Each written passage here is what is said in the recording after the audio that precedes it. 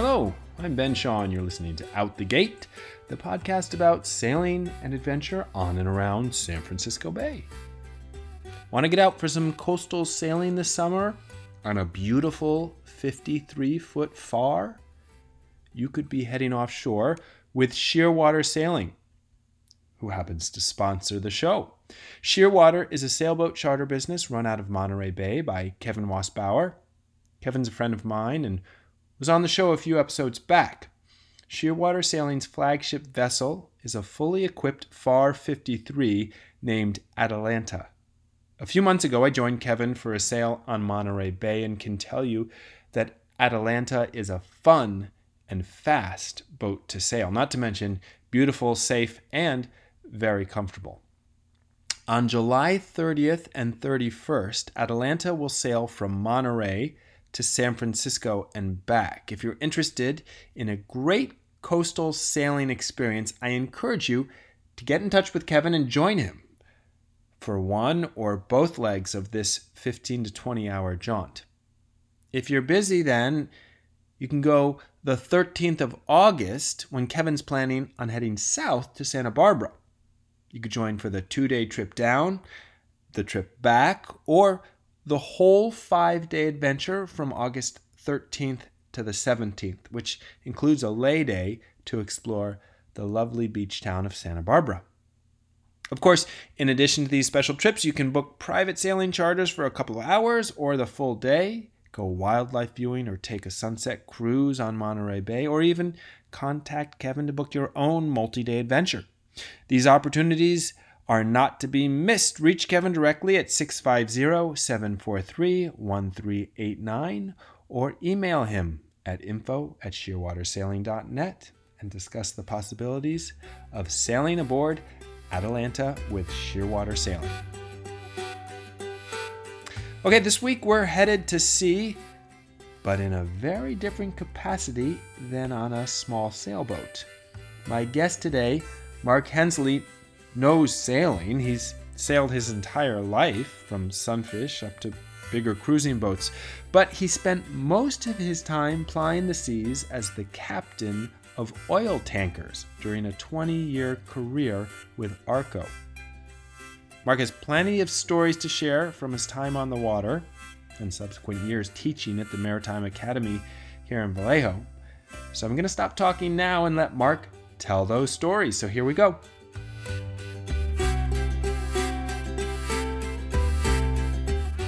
My name is Mark Hensley.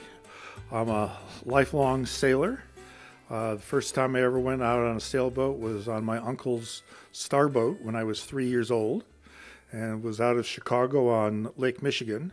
Don't remember much other than I was just on my uncle's sailboat. And so I grew up on the shores of Lake Michigan. I was only 6 blocks away from the lake, and my family had boats that we used to push off the beach, sailfish, sunfish, and then we had some larger boats.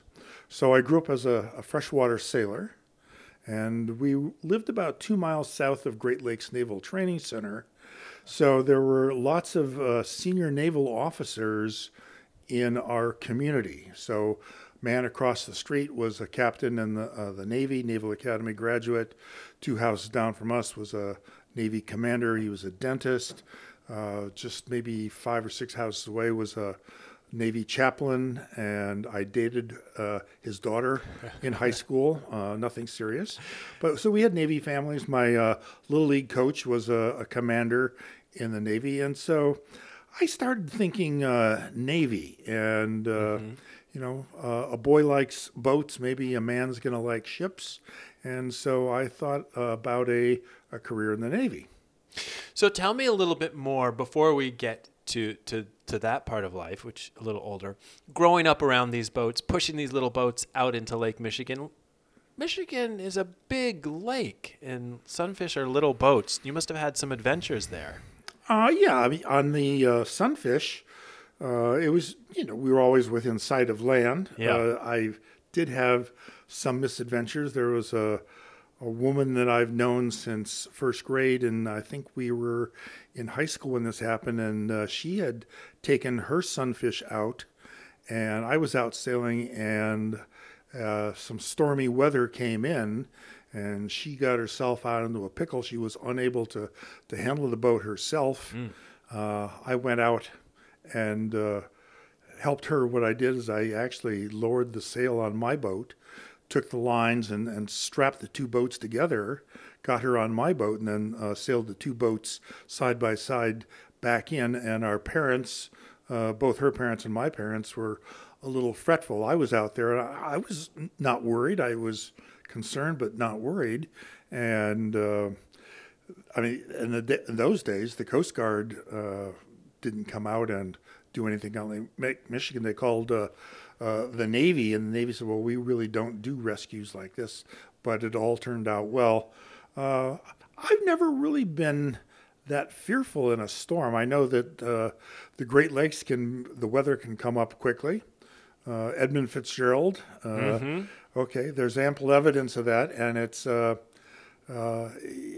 when the northeasters used to come in. It would get rough and you wouldn't sail, but as soon as it calmed down a little bit, I was back out there pushing my boat through the surf. So you just had a confidence? Did that come from just spending time on the water, or was it just a kind of a lack of fear? Maybe it was blissful ignorance. I mean, I've always felt relatively comfortable around the water.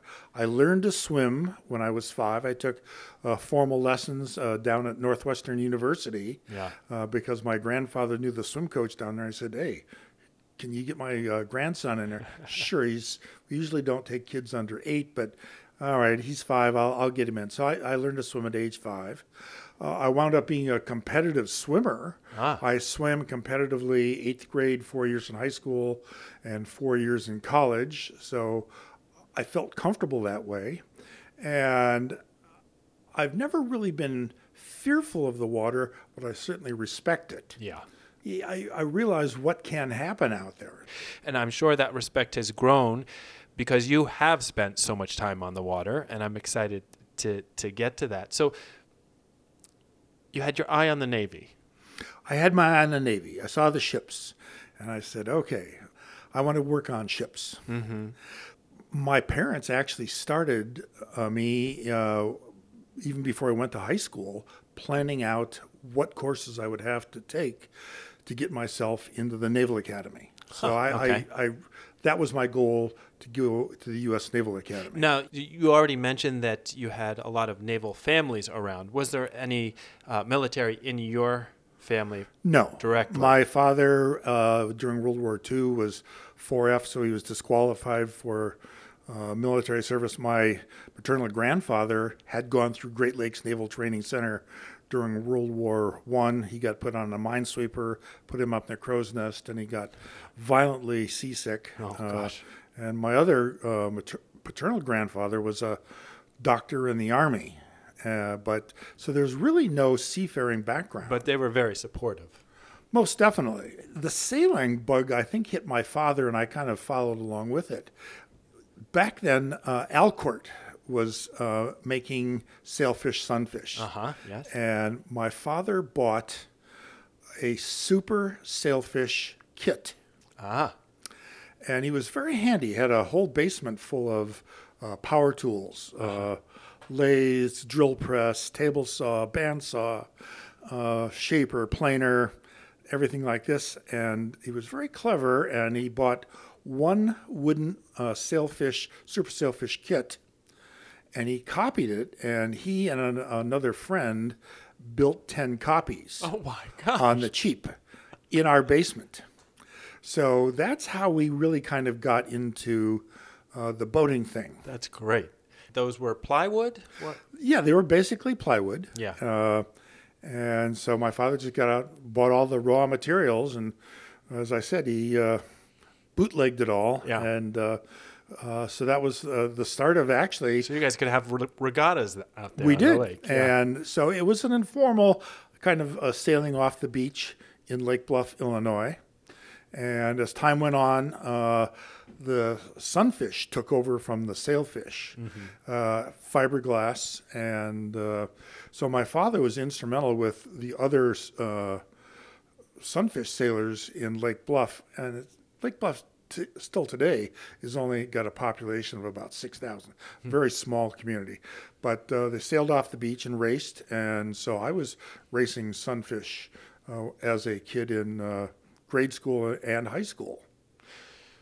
So at some point, I know you made a pivot away from the Navy because you didn't end up in the Navy. How did that is happen? Correct. So out of high school, I applied to 3 colleges. I applied to the Coast Guard Academy, the Naval Academy, and the University of Illinois on a Navy ROTC program. Okay. The Coast Guard Academy turned me down. I got a nomination to the Naval Academy, and I got accepted at the University of Illinois Navy ROTC. And my mother said, Mark, you better get some academics under your belt before you go to the Naval Academy. You should probably decline your nomination. Now, this is a nomination. This does not mean it's an acceptance. So I declined the nomination and opted to go to University of Illinois Navy ROTC, still focusing on going into the Navy. But even before I started at the University of Illinois, I once again applied to get into the Naval Academy, the Coast Guard Academy again, and I'd also learned about the U.S. Merchant Marine Academy at Kings Point, New York, another federal service academy, and I applied there. What interested you about that? It was a backdoor way of going into the Navy. When you're at the Merchant Marine Academy, you hold the status as midshipman, U.S. Naval Reserve, and then at graduation, you get a commission as an officer, and you have a obligation to serve in the reserves, or you can, if you want to, go active duty. So the option was either serve active duty military or sail in the Merchant Marine. Either one would qualify for your obligation post-graduation. Got it. Interesting. But while I was at the University of Illinois, I had an opportunity to go down to Naval Air Station Corpus Christi over spring break, and they were interested in getting people involved in naval flight. And so it was a 3-day program called Pre-Flight Indoctrination. Basically, it was a rah-rah program to see if you wanted to fly. And I was one of the lucky ones that got to go up in a 2-seat jet with a Marine Corps captain. All my other aviation experience had been commercial aircraft, except my father got me to fly in a Piper Cub once when I was a kid.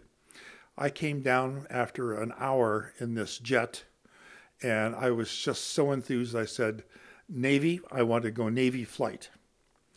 So I did get the appointment to the U.S. Merchant Marine Academy. Coast Guard turned me down the second year in a row, and my congressman had no more nominations available at the Naval Academy, so I said, I will go to the U.S. Merchant Marine Academy. And so the whole time I was there, I thought I was going to go into the Navy, but I thought about flying. I actually had orders to go to NAS Pensacola for flight training right after graduation. Well, actually, it was in October of 1970. And if you think back to what was going on in 1970, college campuses were in a great amount of turmoil. Kent State had happened, and I reconsidered going to active duty in the Navy. I had just spent 4 years at the academy, and I was not interested in wearing a uniform for another 7 years. That was the obligation if you went Navy flight. The Navy wanted you to stay in for a minimum of 7 years once you got into the Naval Flight Program. The Vietnam War was in full swing. Oh, it was in full swing. Yeah. And the Navy needed aviators. Usually, that's a plum job. Nuclear propulsion, submarines, and aviation, it's like the pick of the litter. And I was very surprised that I was accepted. I had no trouble passing the physical. But my grade point average, I guess if the truth be told, I graduated as the anchorman of the class of 1970 from the U.S. Merchant Marine Academy. And I assume you know what the anchorman is? Well, on the bottom, I would assume? That is correct. The anchorman is that person who graduates from Coast Guard Academy or the Naval Academy or the Merchant Marine Academy with the lowest GPA. I did what was theoretically impossible. I actually got out of there with a 1.96 GPA. You were supposed to have a 2.0 or no go.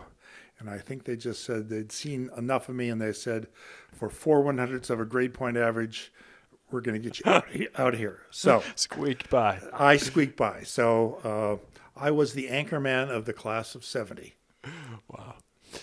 Said no thank you to the flying at that point. That is correct. I Yeah. declined my orders, and I really I thought about this. I thought about it long and hard because it's something I'd thought I wanted for a long time. Right. Yeah, that must have been a very difficult decision. It was. And I really thought about what I wanted out of life, and I did want to go to sea. And I had, as a cadet, I had one whole academic year as a cadet on various merchant ships. And I did like that hands-on experience of actually being on the ship. Tell me about that lure of being at sea. What was it? Was it working the ship? Was it being on the ocean? Was it traveling? It was all of those things. I didn't ever view myself as being the kind of person that wanted to sit behind a desk. I didn't want an office job. So that was going to sea. I liked to travel. I had traveled. I actually went to 2 days after I graduated from high school. I spent 3 months in Europe backpacking around, and I liked going to foreign countries. Yeah. So when I was a cadet, I visited Panama, west coast of South America, Japan, Hong Kong, Korea, Okinawa, and I like that. I like the real hands-on stuff of working on a merchant ship. It's not the kind of thing where you sit up there with pressed khakis and order people around to do things. There's that command structure, but it's a lot more hands-on as an officer than it is in the Navy. Huh. So that's what I liked. And it's not formal like the Navy. There's no saluting. Yeah. When I went to sea for 20 years, I used to wear jeans, T-shirt, and a flannel shirt. And that, as long as they were clean, that was a good uniform. Well, how did people know that you were the captain then? They didn't, unless you told them. Because I didn't dress any differently than anybody else. I mean, when I would come into port, I would put on a pair of nice slacks and a decent shirt. Yeah. Except up in Alaska. Alaskans up there. Anything goes. Yeah, they love their wool shirts and jeans, and so you don't dress up going up to Alaska. But every place else, you tend to want to look a little bit more spiffy than just the guy with a T-shirt and jeans on. Tell me if this, I don't know if this terminology is correct, but you were commissioned in the Merchant Marine as a... The military is a commission. The Merchant Marine is a license. So Okay. you become a licensed officer. Okay. So when you graduate from the Merchant Marine Academy, you're either going to be a licensed deck officer as a third mate or a licensed engineer. So it's a licensed position. Got that it. You get. So You were licensed in the Merchant Marine after you had graduated. correct. And tell me about your first passage. After graduation, you mean as a cadet or after graduation? After graduation. After graduation. The job market was terrible. I went over to the Master Mates and Pilots Union Hall on Howard Street here in San Francisco. Uh-huh. And in those days, I had a beard and shoulder-length hair. Uh-huh. And I went in and talked to the port agent. And he said, son, and I was young enough to be called son in those days. He says, I've got 273 applicants registered out of this union hall, and I have shipped 3. He said, if you really want to go to sea, I suggest you find work at a non-union company. And I said, oh, okay, thank you. And I said, well, who are the non-union companies? I was that naive. He said, they're basically the oil companies. And he said, I said to him, well, how do I find them? He says, literally, he told me, he says, look them up in the yellow pages. And it's like, get out of here, kid. And, Stop wasting my time. I have to stop you for a second Sure. because not that long ago I read John McPhee's Waiting for a Ship. Yes. And it was serialized in the New Yorker. Was it? Yes. I did not know Yes. that. Fantastic book, and I have to say, probably 80 to 90% of my knowledge of the Merchant Marine comes from that. So I'm thrilled to talk to you to up my knowledge here. There were literally people just sitting around waiting for a ship because the market was... They'd go down to the Union Hall twice a day and wait for a call to come in, and there would nothing come in, particularly for applicants. It's the lowest rung on the totem pole, so there were no jobs. So I went for the independents, and I literally went to the Yellow Pages and looked up oil companies. And I applied to Chevron, which was here in San Francisco. Went down to 555 Market Street. Actually had a physical with them.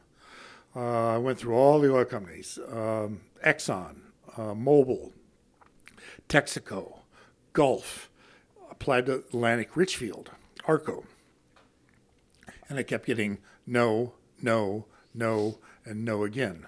All these rejection letters. And I was pretty despondent about this because I really wanted to work and I was getting unemployment, but I had borrowed money from my parents and I really needed to find a job. And what happened was I actually got a letter from Arco Marine, and it was what in the industry they call them a TNT letter.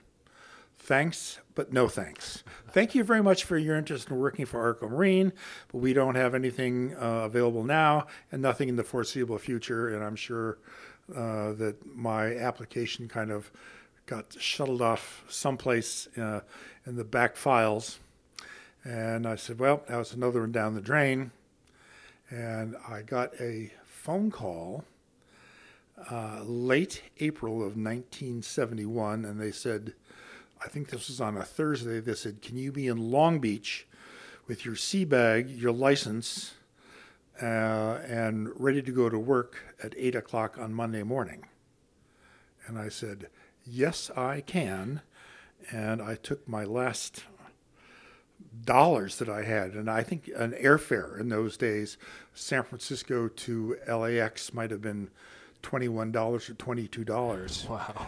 Took that money, flew down there, took a bus to Long Beach, and I got hired. And that was the start of a 20-year career. I still have the TNT letter in my files That's downstairs. wonderful. And which company was that you mentioned? Atlantic Richfield, known as Arco. Arco. So Okay. I worked for Arco Marine. Arco Marine. And when you started, what was your position on the ship? They had no officer positions available. And so I did have an able-bodied seaman's endorsement, and they said, we're hiring you as an able-bodied seaman. And we're going to take a look at you and see how well you do. And when the positions become available, if you do well, then we will promote you up to the level of your license, which is a third mate. So I spent roughly 6 months as an able-bodied seaman on an Arco tanker, started off going up to Cook Inlet, Alaska. I did finally get a third mate's job. And how long is the progression usually? How long does it take to you move up? have to raise your license. Okay. And at each level, so the 3 different levels of license, or 4 different levels, are third mate, second mate, chief mate, and then master. Master is captain. And to move up to a second mate, you have to have 360 days of sea service. And then you are eligible to sit for the second mate's exam. This is what that was when I took it. And then if you had to have another 360 days as second mate. In addition to those. Yeah, as Yes, second mate. and the next level up to be able to sit for a chief mate's license. And then another 360 days as a chief mate to sit for the master's license. Now, they did give you partial credit for while you were holding a second mate's license. If you were sailing third mate, then you could actually, at halftime, apply that towards a chief mate's license. So it didn't have to be all that higher level license. Yeah. I was fortunate, and I moved relatively quickly. I had a couple years as third mate, a couple years as second mate, and then I had 4 years as chief mate. And I know the math is not going to add up, because and then I had about 10 years sailing as master, which is or the captain, so it's master in command. Yeah. Wow. You were on oil tankers. On oil tankers, These were correct. oil tankers. What do you remember about that? And what was different about that struck you about being on an oil tanker? As opposed to what you had been on when you were in the Merchant Marine as a cadet. As a cadet. Yeah. As a cadet, I was on what they called break bulk ships. Okay. There are stick ships. They used to use the ship's booms to take cargo on and off.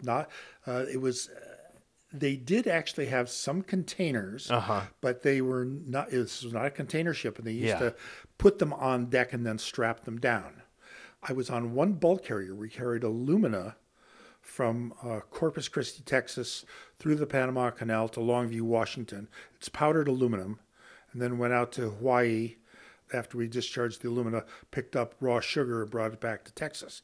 On the merchant ships, the break bulk merchant ships, coastwise running, you were probably no more than 3 days out of port on the east or on the west coast of South America, or coastwise when I was sailed out. I actually had two what they call splits on my sea year. The second half, I sailed out of Seattle, and I made 2 back-to-back trips to the Far East. Oh, wow. And Hong Kong, Korea, Japan, Okinawa. In those days, on a break bulk ship, you would get into port and you might spend a day, 2 days, 3 days in the port. And that was pretty nice because you got to go ashore and see the rest of the world. On oil tankers, it's time is money. A typical port time turnaround on an oil tanker is usually less than 30 hours. Wow. And and you're loading and unloading for a lot of that time. Well, it's either loading or discharging. Discharging, So okay.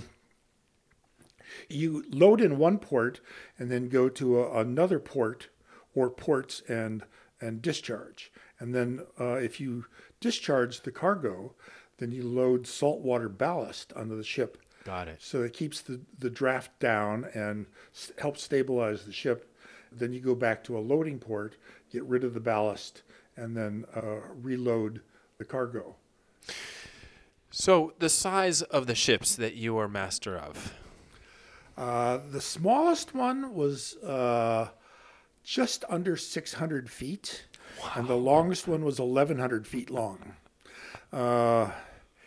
Draft was about 66 feet, which means that if you are inside the 10 fathom curve, you're aground. The beam on that 1,100 foot ship was 179 feet. It was so big that a person standing on one side of the ship could not see a person on the other side of the ship because of both the camber or the curvature of the deck and the size of the pipeline. So if you were out there working on deck and I wanted to find you and you're out there working on deck too, I would have to climb up onto a platform called a fire monitor and look on the scope around on the deck to see if I could find you. Wow. So to keep in touch, everybody carries a handy talkie on their belt. Okay. But that's a big ship. Yes. And you're talking about millions of barrels of crude oil. Yeah. That you want to be careful with.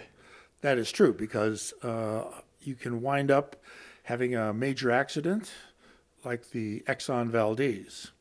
And as we all saw not that long ago with the Evergreen and the Suez, these things aren't always easy to maneuver. Can get stuck. That is true. I'm no expert on what happened to the Evergreen box ship in the Suez Canal. I have my suspicions, but I wouldn't want to Monday morning quarterback on that. But it's a big ship, and its length was greater than the breadth of the canal, and that's how it got wedged in there. Yeah. So talk about some of the trickiest navigational aspects of that. Obviously, I would imagine into and out of port is when things are most critical.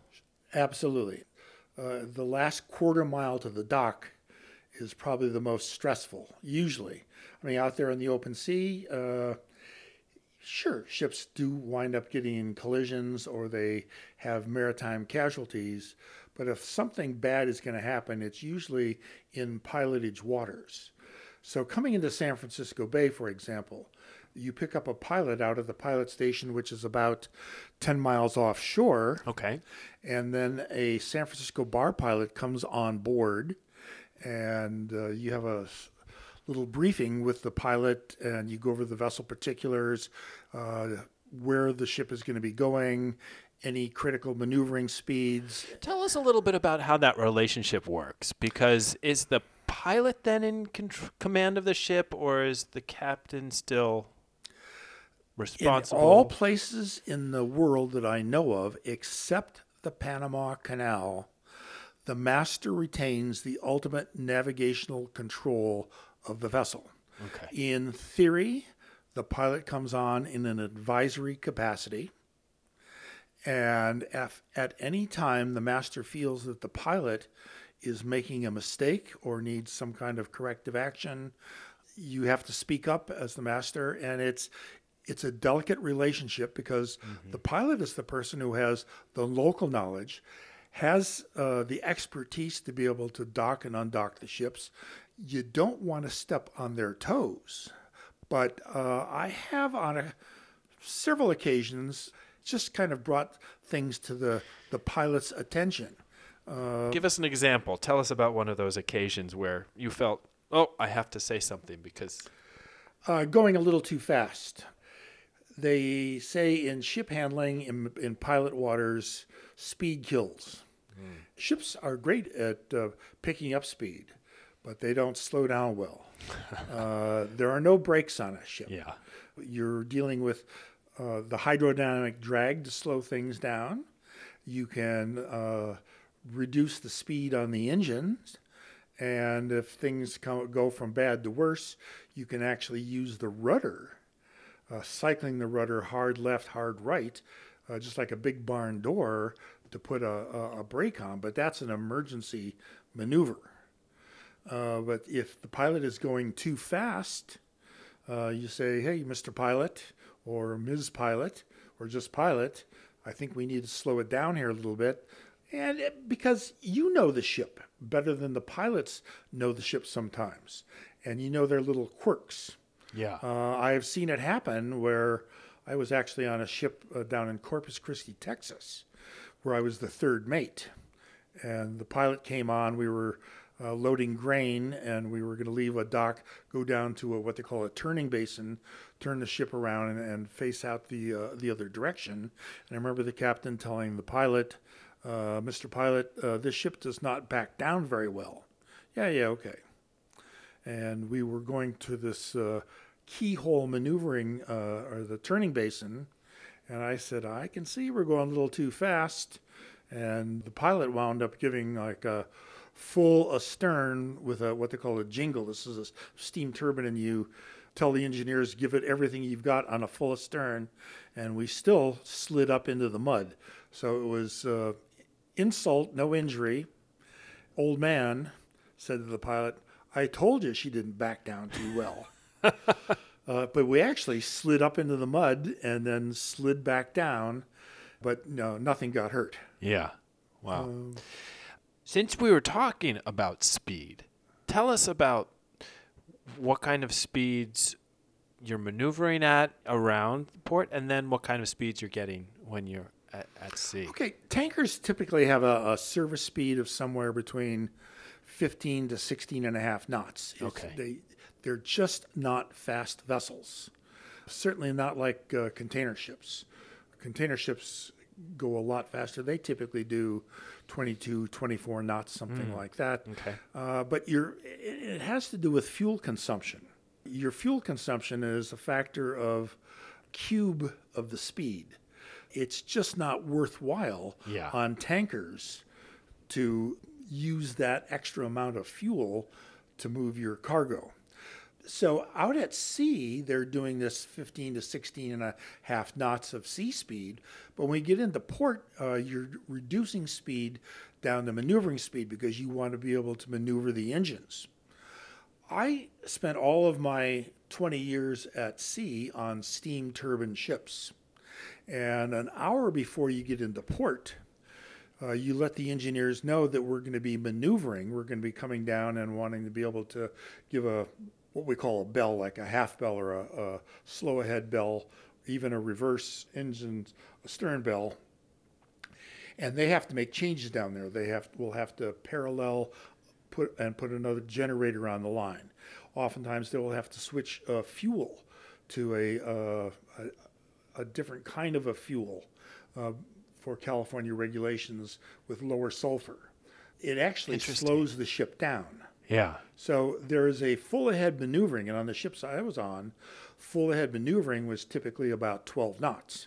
But sea speed was back up to the 15 to 16 knots. I'm so fascinated about this daisy chain of events that has to happen. It's not like when you are on a small boat and you turn the tiller and it boat turns, or the push the throttle and the engine speeds up. You actually have to give a command. There have to be things that happen in the engine room to make these changes. Does that mean that you're actually having to think farther ahead? You're planning your moves well in advance, and particularly for slowing down. And you slow down slowly. Yeah. Because you want to get down to maneuvering speed. You don't want to be going too fast. When you board the pilot boat has to come in and lay alongside. Yes. And we were talking about this before we actually started recording, about how dangerous that can be. It is. And the master is out there on the bridge wing looking down at the pilot boat, observing what's going on. Typically what will happen is you will come down to a slow speed and put the rudder hard over, starting to swing the ship so it creates a lee for the pilot to board. So you are out there on the wing. I just want to get the logistics here. Are you yelling back to somebody who's on the bridge to then say, tell the engine room to do this? Yes. There's a mate at the throttles who, if you say half ahead, they will say half ahead, and they will maneuver the levers on an automated ship to half ahead. And then I would give an order for a helm, and you had an able-bodied seaman helmsman who was steering, actually doing the steering. Yeah. So that's what I would be doing out there on the bridge. And so even more than by feel, it's having to know in your head, when I give this command, the ship is going to react in this way. And they react slowly. Yeah. It's like dancing with a fat lady. Yeah. They're not nimble. Yeah. I mean, you can be at a dead stop and give it half ahead, and it just starts to barely creep ahead. And just as it takes a lot of power to get it moving through the water, it takes a long time to slow it down. So if you're out at sea and you had to do a crash stop on one of these big ships, it could take anywhere from a mile to 2 miles to bring the ship to a stop. That's why it's important for all of us who spend any time on the San Francisco Bay to remember to stay out of the way of these ships. You're absolutely right. And there's actually an Inland Rules the Road, Rule 9, that says that vessels less than 20 meters in length shall stay out of the way of large vessels that can only navigate in a narrow channel. And the Coast Guard captain of the port says that starting at Point Bonita over to Mile Rock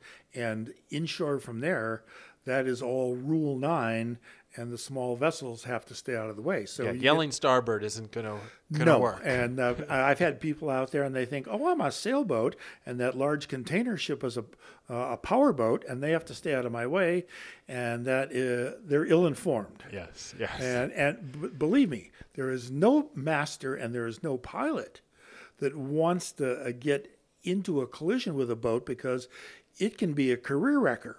Yeah. Absolutely. I mean, there are hearings. Your license is your livelihood, and if you get proceeded against on your license, the Coast Guard can either suspend or revoke your license, and there goes your way of living. So nobody wants to bully their way through small boats out on the bay. Yeah.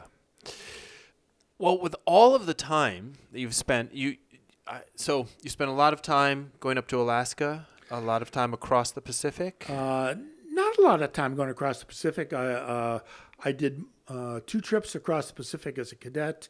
I've been across the Pacific, I don't know, I guess maybe 9, 10 times, something like that. I made a trip around the world. Started off loading grain in Corpus Christi, Texas. Went to Curacao to get bunkers. 10 days in Cape Town, putting a new propeller on board because we lost a blade off the propeller. From there over to How do you lose a blade off a propeller? vibration. Ah, I was on watch. I was the 3rd mate. We had left Curacao. We are probably several hundred miles off the coast of Venezuela. And I remember it was about, we'd changed clocks that night. And it was about 10 minutes after 9 at night, 21:10. And I heard a bang, and the ship started to vibrate horribly. And the engineer on watch down in the engine room stopped the engine. And he called me up on the telephone and said, "What did you hit?" And of course, my reaction was, "I didn't hit anything." As I ran over to look at the chart, and I said, "Oh my God, did I miss like a small island or a seamount or something like this that I should have seen?" And there was nothing on the chart. I mean, the nearest land was somewhere about 2.5 miles below the keel. So there was nothing we hit. We limped the rest of the way over to Cape Town. They put the ship in the dry dock, and when they looked at the propeller, you could see it was a cast manganese bronze propeller, and you could see the corrosion and the points where it had cracked. And so it was a 5-bladed propeller, and one of the blades just literally vibrated off and cracked. So it was an unbalanced propeller. and did it hit the ship? It apparently flew up as it was going around. I mean, the shaft was turning at about 102, 103 RPM, and it must have been on the upswing when it broke off there, hit the hull. That was the bang. And the next day... but didn't pierce. No, it was just a thump. Yeah. And the next day we put the chief engineer... We stopped the ship out in the middle of the ocean, put the chief engineer over the side on a rope ladder and had him slowly turn the propeller over. And he was counting the blades, and he says, "Yep, we're missing one." So that was it. Wow. So we limped at 5.5 knots all the way across the South Atlantic.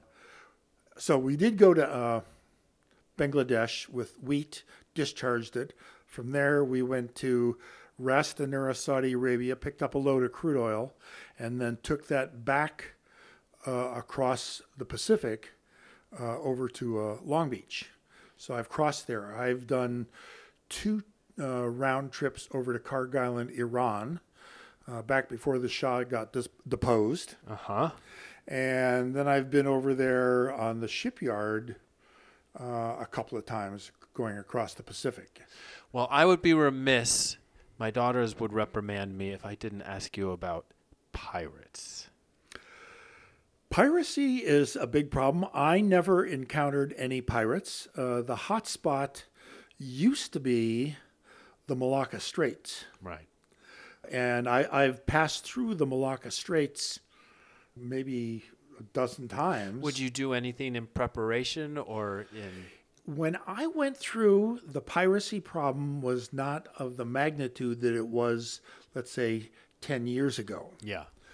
There are countermeasures that ships can take when they're going through known pilotage waters. The Straits of Malacca have kind of toned down a little bit, and currently it's the Gulf of Guinea off the west coast of Africa that is now the piracy hotspot. Also in the Caribbean. But that's oftentimes smaller vessels. But on the large vessels, the Gulf of Guinea off of the west coast of Africa is now the major hotspot for piracy.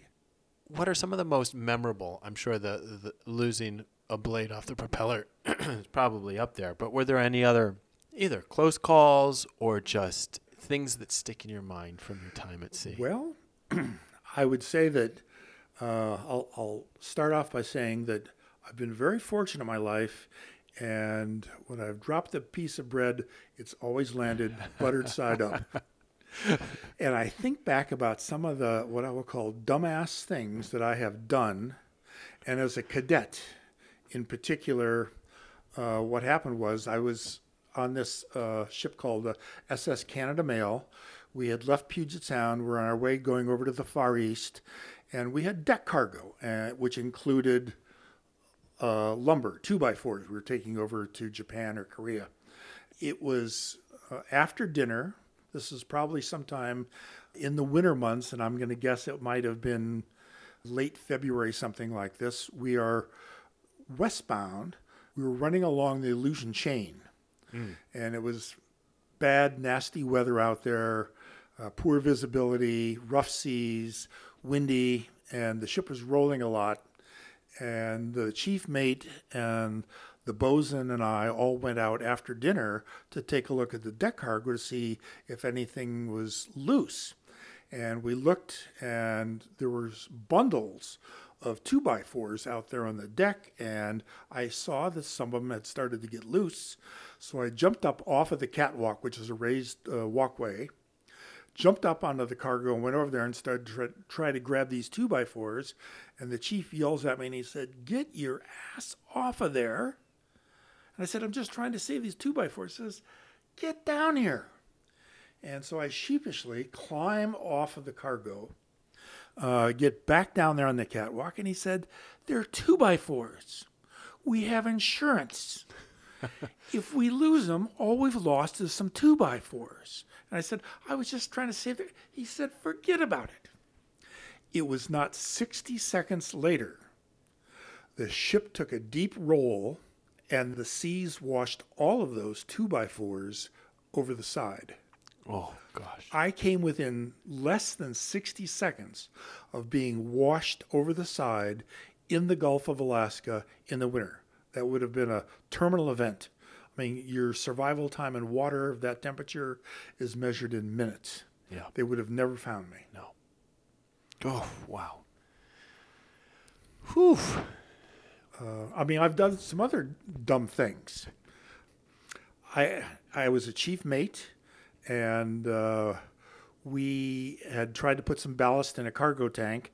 I didn't line up the valves correctly, and I started up the pumps to pump ballast into the tank, and the water was not going into the cargo tank. And I said, "Okay, stop the pump." And I went and checked the lineup. I said, "Oh, I forgot to close or open a valve." So I tried to open it, and there's a wheel up on the deck, and it's got a reach rod that goes down to the valve down inside the tank, and it wouldn't open. And we tried a number of different methods to try to open it up, and it didn't open up.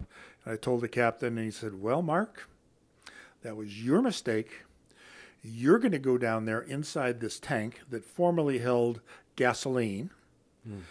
It still has all the gas fumes in there." He said, "You're going to be putting on a Scott Air Pack, and you're going to go down there and you're going to try to open the valve from down inside the tank." A Scott Air Pack is what? It's like what firefighters wear Okay. when they go in to fight a fire. It's a self-contained breathing apparatus because the atmosphere was toxic.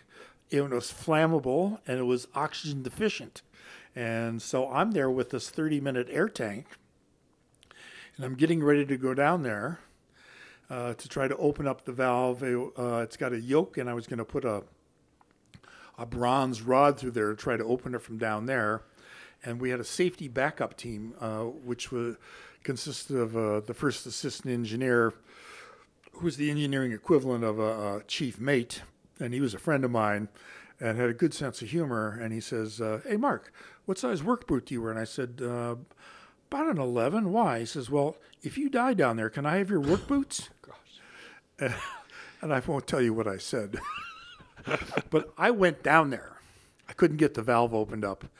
And I came out of there. And this was, if anything, any one thing had gone wrong, I would have been dead. Yeah.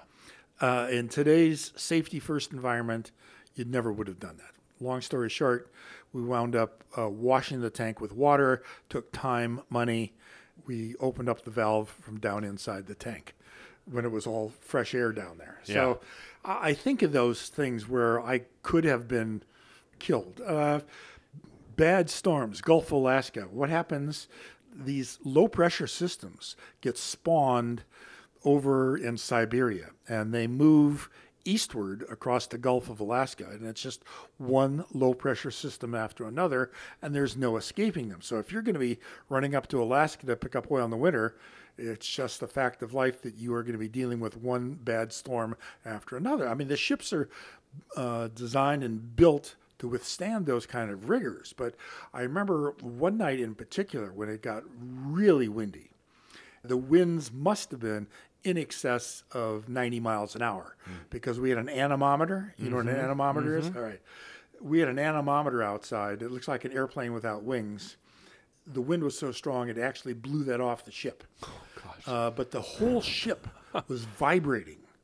The deck is, particularly when the ship is loaded, the waves come over the bow, and it's green water, and it'll stay green all the way until it hits the house and then shoots up in the air, and you can feel it. The ship shudders and shakes. Were you ever scared for the ship itself? No, you learn how to deal with it. Yeah. You take the seas bow on, typically put the sea, maybe 20, 30 degrees off the port or the starboard bow, and you just don't go fast. Yeah.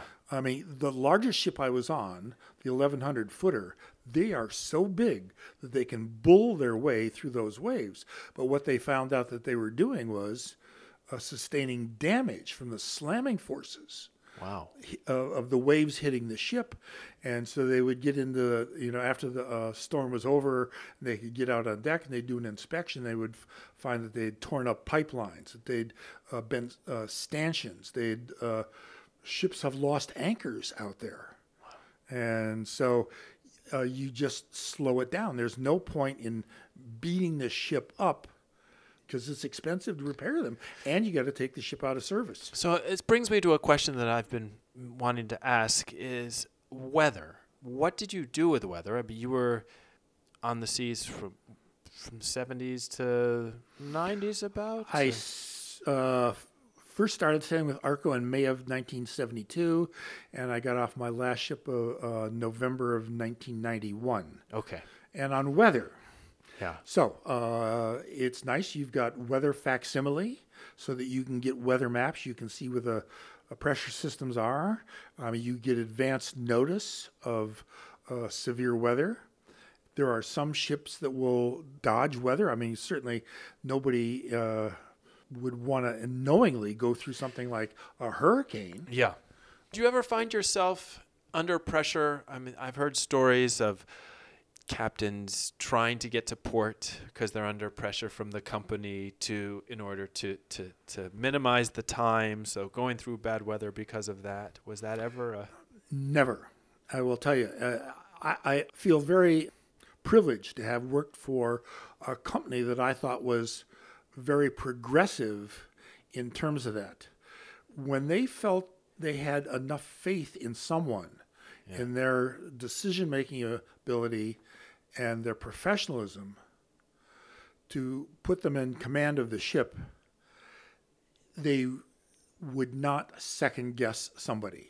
So if you said, we slowed down due to weather, they said, you're out there, you know what the weather's like, and it is your call, and we're not going to second-guess you and say, no, you should have pushed the ship harder. That's great to hear. I mean, because the stories we do hear are the ones that go wrong, right? And so to hear that there are a lot of ships out there where... Yes, as I will tell you, I'll give you an example. There was a fellow who came up. He started off as an able-bodied seaman same time I did. I mean, he was hired, I think, within 2 weeks of me, and he was on his first master's job. He was taking a ship out of, I think, Texas City or Houston, and he got outside and dropped off the pilot, and dense fog came in. And he said, I'm taking the ship to anchor. He said, I'm not going through the fog. And he sat at anchor. It's like being in the taxi cab with the meter running. Uh-huh.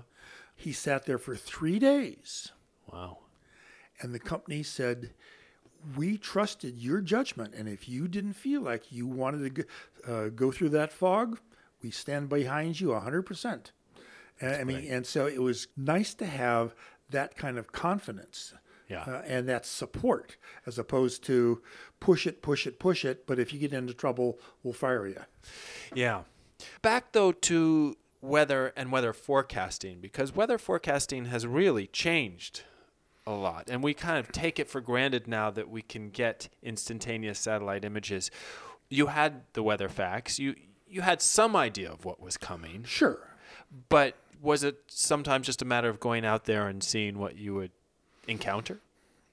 Well, you always went out there. I mean, I never had time in port where we didn't leave because of bad weather. So it was usually somewhere out in the open sea that, we got into the bad weather. We didn't really, other than hurricanes, or a typhoon, we didn't really go to weather avoidance. Okay. Some ships, particularly container ships that are going much faster, will use a service that will take the vessel particulars. In other words, their draft, stability program, their speed, their length, and they will look at weather systems, and for each particular voyage, they will give a recommended course. So weather routing. Because it's a weather routing system, and it's a subscription. It used to be, I'm going back now 30 years ago, $5,000 a month for a company to subscribe to the service. But they would recommend, they would say, you can actually arrive in port faster by circumventing a low pressure system and staying out of the waves than just trying to bull your way through it. And I think there are some cruising sailors that even use services like that, not quite as expensive today. And sure. And they're offered, which actually brings us, is a nice segue, because you're still on the water today. I'm still on the water today. But slightly different size boat. Yes. Did you sail? Did you continue sailing all through? Oh, absolutely. So it wasn't like a busman's holiday. No. So my parents, or my father, actually wound up getting a couple of bigger boats, like 18-footers. He built a 16-foot sailboat himself. I really enjoyed sailing. I was on the sailing team at the Merchant Marine Academy, but only 1 year. I thought I was a hot stuff sailor because I was a fleet champion back in Lake Bluff 1 year. And I got to the Merchant Marine Academy and started doing collegiate sailing, and I realized I was a B-team sailor. So I only sailed competitively my plebe year at the academy. But in terms of the small boats, I came back out here. I came out to San Francisco 1971, and I came here because of the sailing, and I was looking for rides on boats. And I actually wound up getting to crew on an Erickson 39 in the late 1970s. Okay. I mean, that was the biggest boat I'd ever crewed on. I shared this house with a guy, and it was his uncle that had the Erickson 39, and so we were crewing with him, and that's how I really got into sailing on the bay. That's great. So I've been out there, and I've actually been on my own boat and sailed right under the stern of an Arco tanker, and looked at it from the different perspective. That's great. But I did continue to sail, and people said, "No, wait a minute, isn't sailing for you like the mailman taking a walk on his day off?" Yeah. And I said, "No, it's a different way of being out there on the water, and I really enjoy it. There would be a big hole in my life if I wasn't able to get out and get onto the water." So yes, I've continued to sail, and so I've owned 4 different boats here on the bay. What have they been?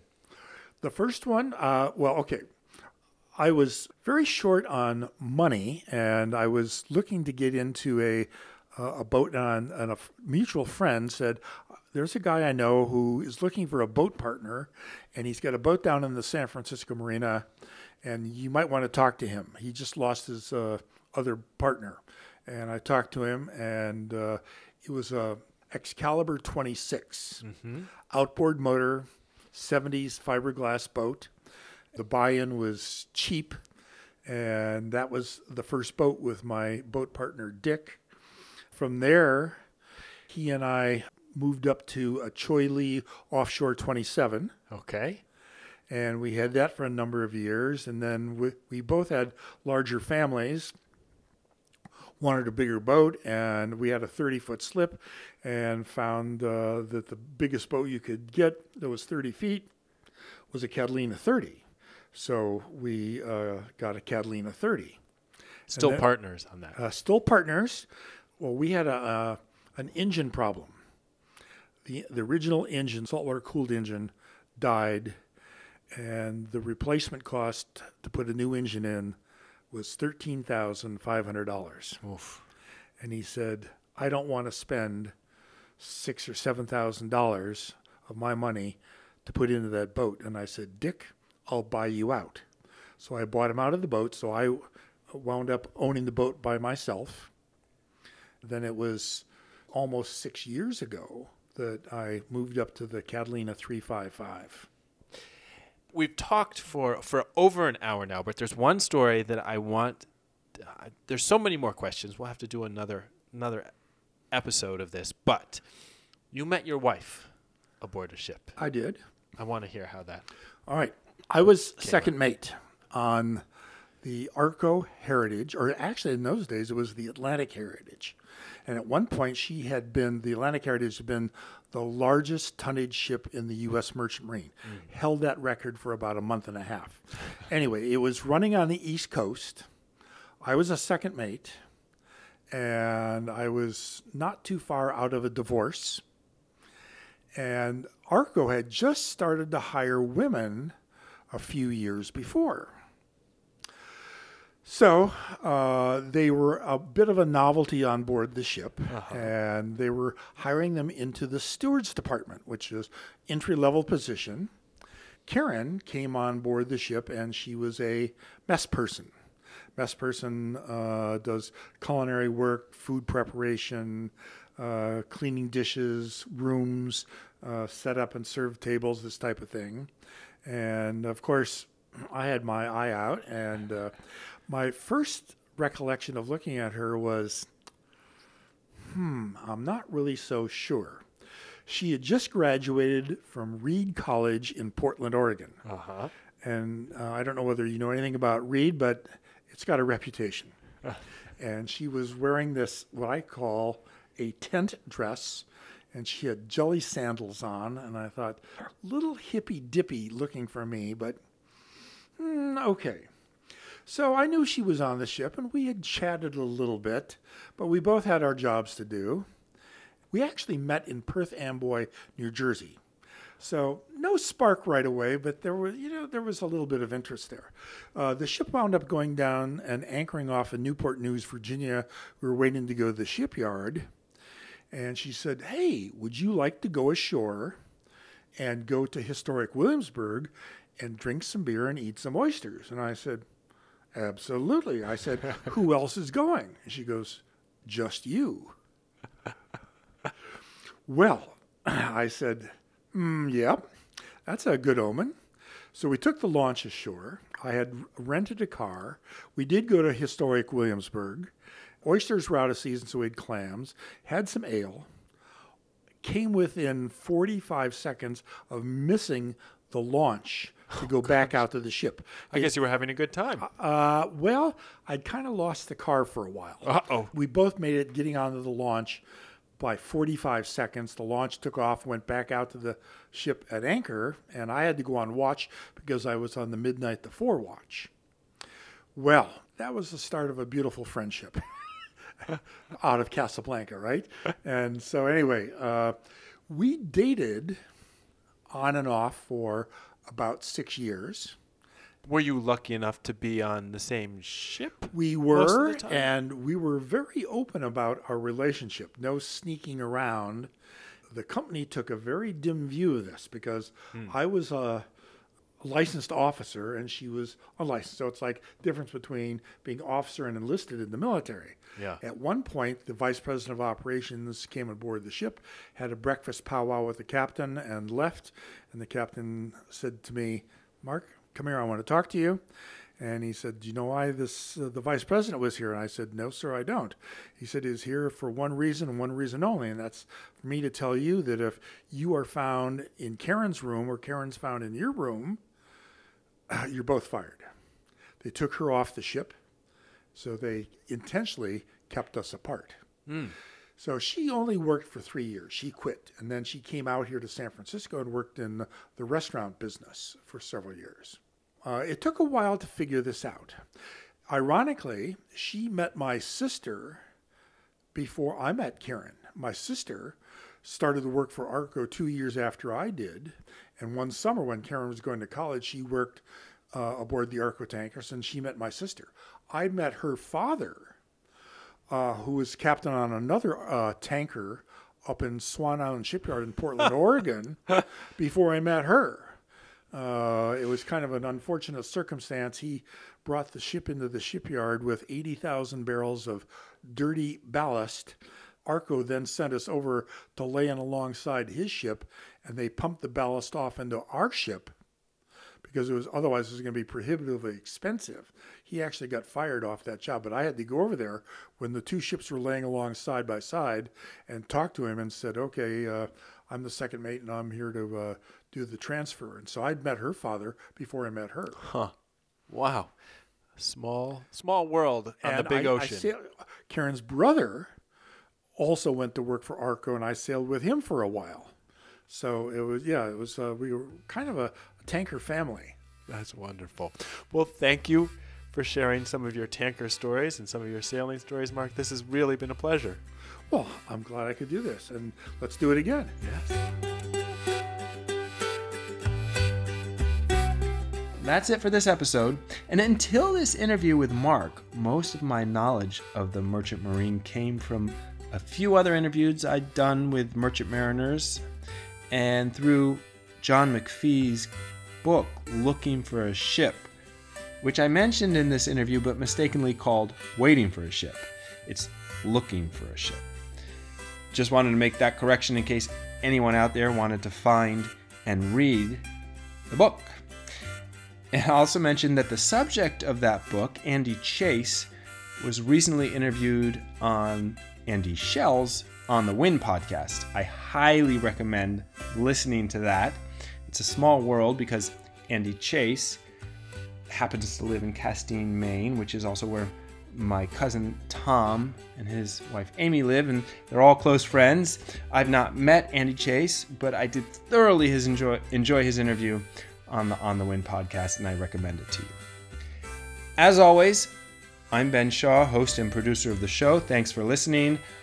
I always appreciate reviews of the podcast on Apple Podcasts, and if you want to get in touch, drop me a line at outthegatesailing@gmail.com. I love hearing from listeners. Until next time, smooth sailing.